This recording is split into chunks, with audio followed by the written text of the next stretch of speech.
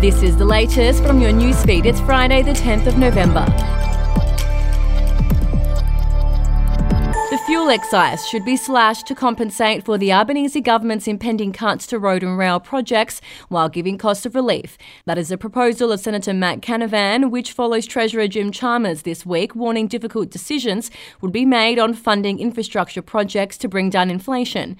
Revenue raised from the tax on petrol is meant to go towards paying for road upgrades and has risen by 4 cents per litre with inflation since the election last year, reaching 48.8 cents per litre. Optus will have to confront at least 3 official investigations and an avalanche of damages claims from business customers who experts say are absolutely entitled to more than $2 of compensation after the telco's Epic network fail. In a 5 p.m. statement yesterday, the company said it would provide 200 gigabytes of extra data to customers on contracts, while prepaid customers would get free data on weekends until the end of the year. In the statement, Optus Chief Executive Kelly Bayer-Rosmarin said the extra data was an acknowledgement of customers' patience and loyalty. We'll be back after this. News doesn't have to be boring. The Brits have given Prince Harry a new nickname after yet another tell-all interview. Oh God, is it the Ginger Whinger?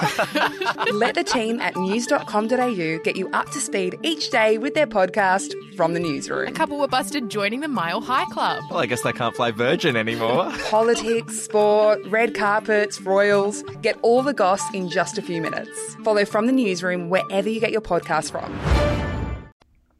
New tenants across the state are competing for just 5,500 properties as Queensland's rental availability plummets to a record low. And as conditions continue to deteriorate, experts warn of dire availability during the traditional rental peak in January when new tenants come into the market. The latest PropTrack data for October shows the rental crisis is at chronic levels after Brisbane and Queensland had their first ever synchronised vacancy rate, a state record low of 0.87%. Latest census data counted just over 632,400 private rentals across Queensland in 2021. And in Adelaide, thousands of public school teachers brought city streets to a standstill on Thursday as they marched for better pay and conditions. But signs wielded by some suggest they should go back to the classroom.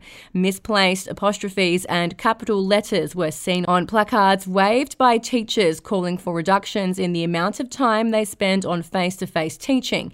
It is the second time educators have walked off the job in less than 10 weeks, and their union has warned it will happen again if the state government does not make an improved offer. We'll have another update to your newsfeed tomorrow.